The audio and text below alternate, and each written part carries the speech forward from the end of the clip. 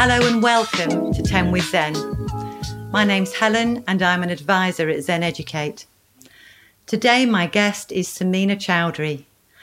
Samina, you're the founder of Equitable Education, co-founder of Women Ed, and you also have a new book just out titled Equitable Education. Welcome to the podcast. Hello, Helen, and thank you for having me on your podcast today. It's lovely to have you. Samina, can you tell us about Equitable Ed and the work you're doing around closing the gaps? I've had the privilege of having a variety of roles in education and beyond, all with a focus on equity, diversity and social justice. As you said, I've had a number of roles, and as part of that, over the 30 plus years that I've worked in education, I've had the privilege of working with hundreds of schools cross-phase to improve educational outcomes for pupils with specific needs who, with additional support, can and do achieve highly. And I've also contributed to a number of publications, and you've already mentioned, I think, that it's actually culminated in me writing Equitable Education, what everyone working in education should know about closing the attainment gaps for all pupils. The common theme in all of this has been in relation to providing an equitable education for all groups of children, as there's too many pupils still in our education system that are not getting the deal that they should be getting. So I set up Equitable Education, a consultancy focusing on closing the attainment gap in 2013. And I've been really focusing on social class, gender, English as an additional language, minority ethnic achievement, Gypsy Roma traveller pupils, refugee and asylum seekers, and special educational needs, as well as leadership. And at the moment, I actually work as a learning standards and effectiveness officer for a local authority. You've already started answering my next question, which is the particular challenge of intersectionality. So can you explain for us what this is and the impact it can have on children's education? And we'd love to hear some specific examples of how you've worked successfully with young people in these groups. I think in education at the moment, we have a very simplistic and crude way of defining pupil needs. So we often use the general term disadvantaged pupils or pupils eligible for free school meals. And sadly, sometimes I even hear pupils being called free school meal pupils or pupil premium pupils. But actually, the reality on the ground is that it's very much more complex and nuanced than that. And obviously, it does depend on the context of where a school is situated. You know, the issue of diversity is likely to increase over time. So if we were to just look at it from the point of view of, say, 100 pupils, we know that 17% of those are free school meals. By the way, these figures were taken before the pandemic, so they will have grown. But, 33% are now from minority ethnic backgrounds. 1 in 5 child, or nearly 20%, has English as additional language, and we have about 15% that have special educational needs. Now, and then there are other groups of children like Gypsy Roma travellers and refugee and asylum seekers that don't really even feature properly in terms of when we're looking at their particular needs. And what we do know is that all of these groups that I've mentioned have higher rates of inequalities and have higher rates of eligibility for free school meals. So, for example, nearly 60% of traveller children of Irish heritage have free school meals, 33% of Gypsy Roma pupils, 28% of Caribbean, compared to overall about 15%.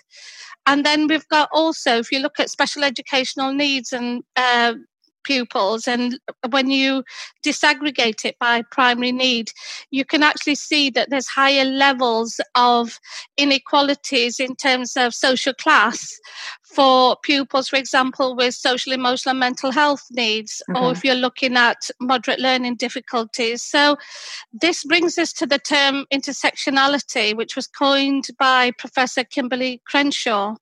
in America, which means that you can basically look at how more than one characteristic comes together alongside social class, for example, ethnicity, gender, disability, and how they culminate to have an impact on pupils' attainment and progress in schools. So I personally think we need to move beyond these binary definitions and understand the complexity and nuances that exist when addressing pupil needs. And as you said, COVID has really brought to the fore these existing inequalities. We know that lots of these groups have actually suffered more as a result of COVID. And what I think we need to do now is really make sure that we are addressing specific needs of these groups of pupils to be able to address some of the existing and emerging inequalities that we have in the system.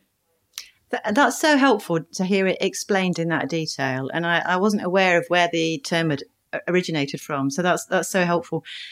What kind of work is going to be successful for these children, Samina? I think we know from, for example, the Education Endowment Foundation, what does work. And, there's a lot of evidence-based research. And obviously I would really encourage schools to look at the evidence base that's already there. But we also know that there's a lack of evidence base around some of these groups of pupils. And that's one of the reasons I wrote the book, because I have spent, decades researching, looking at what does work and, pull that together. And so one single piece of advice I would give to leaders in schools is basically know your community and know it really well. And then look at what will work for your pupils, as opposed to looking at, national information that you think you can just take and apply into your context. And there's nothing like living in living a day in the life of a young person that's in your school, really getting to know those experiences rather than what you think is, the issues for those communities that you serve. That's really helpful, and that's lovely to hear. Know your community is such a powerful message. Samina, as the co-founder of Women Ed, which is a grassroots movement and has a huge following now, what are your hopes for the future there? I think what we'd like to do is, obviously it's grown incredibly. When we first set off in 2015, it was a Twitter conversation, and we were organising a conversation. It was just like-minded 7 women getting together, very passionate about equality in terms of gender equality in particular. Yeah.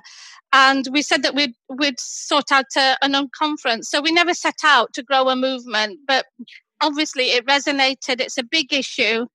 And on that journey, we now have about 40,000 followers, and it's grown from regional networks and, English-based to UK-based. So we've got lots of followers and activities taking place in the UK, but also it's becoming an international network, showing that these issues are pertinent right across the board. As you'll appreciate, and I'm sure many of your listeners will as well, that education generally is very female dominated. But what we found was that the leadership positions aren't always held by women. So moving forward, and we've had lots of accolades. There's been books, there's MAs now that you can do with female, cohorts. And what I would want moving forward, and we have tried to build this in from day one, is ensuring that we're actually serving the needs of all women. So, I know I started off talking about, different characteristics and how we need to be more nuanced. What we do find is, if you look at disabled women, if you look at minority ethnic women and so on, that actually they're less likely to be in those leadership positions. So, although Women Ed has worked on that, they're actively now really making sure that they are bringing all members of the community in, and, older women, for example, as well, making sure that they have the support. And it's also given rise to many other organisations, so they felt empowered. So you've got BAME Ed, Disability Ed, so on. So I would just wanted to see it grow, flourish, remain a grassroots organisation, because it's all based on supporting one another, and the best thing you hear is when you find out that individuals have actually succeeded in their dream role and been successful. So we want to see more and more women become leaders of the future. And present, actually, not just the future, present as well. Yeah, absolutely, Samina. And I remember speaking at one of the first conferences back in 2015 when it was so new and so exciting. And it's still exciting, but it's amazing to see how it's grown and how you've been able to respond collectively to that need, which is wonderful. Samina, thank you so much for being our guest today. For our listeners, we always follow up our podcast with a transcript, including key links to help you find out more. Thank you all for joining us on 10 with Zen. Thank you for listening to 10 with Zen. If you'd like to book staff for your school in London, Birmingham or Manchester, do visit zeneducate.com to find out more. Mention 10 with Zen to our team for 50% off the first 2 days of your short-term booking or long-term role.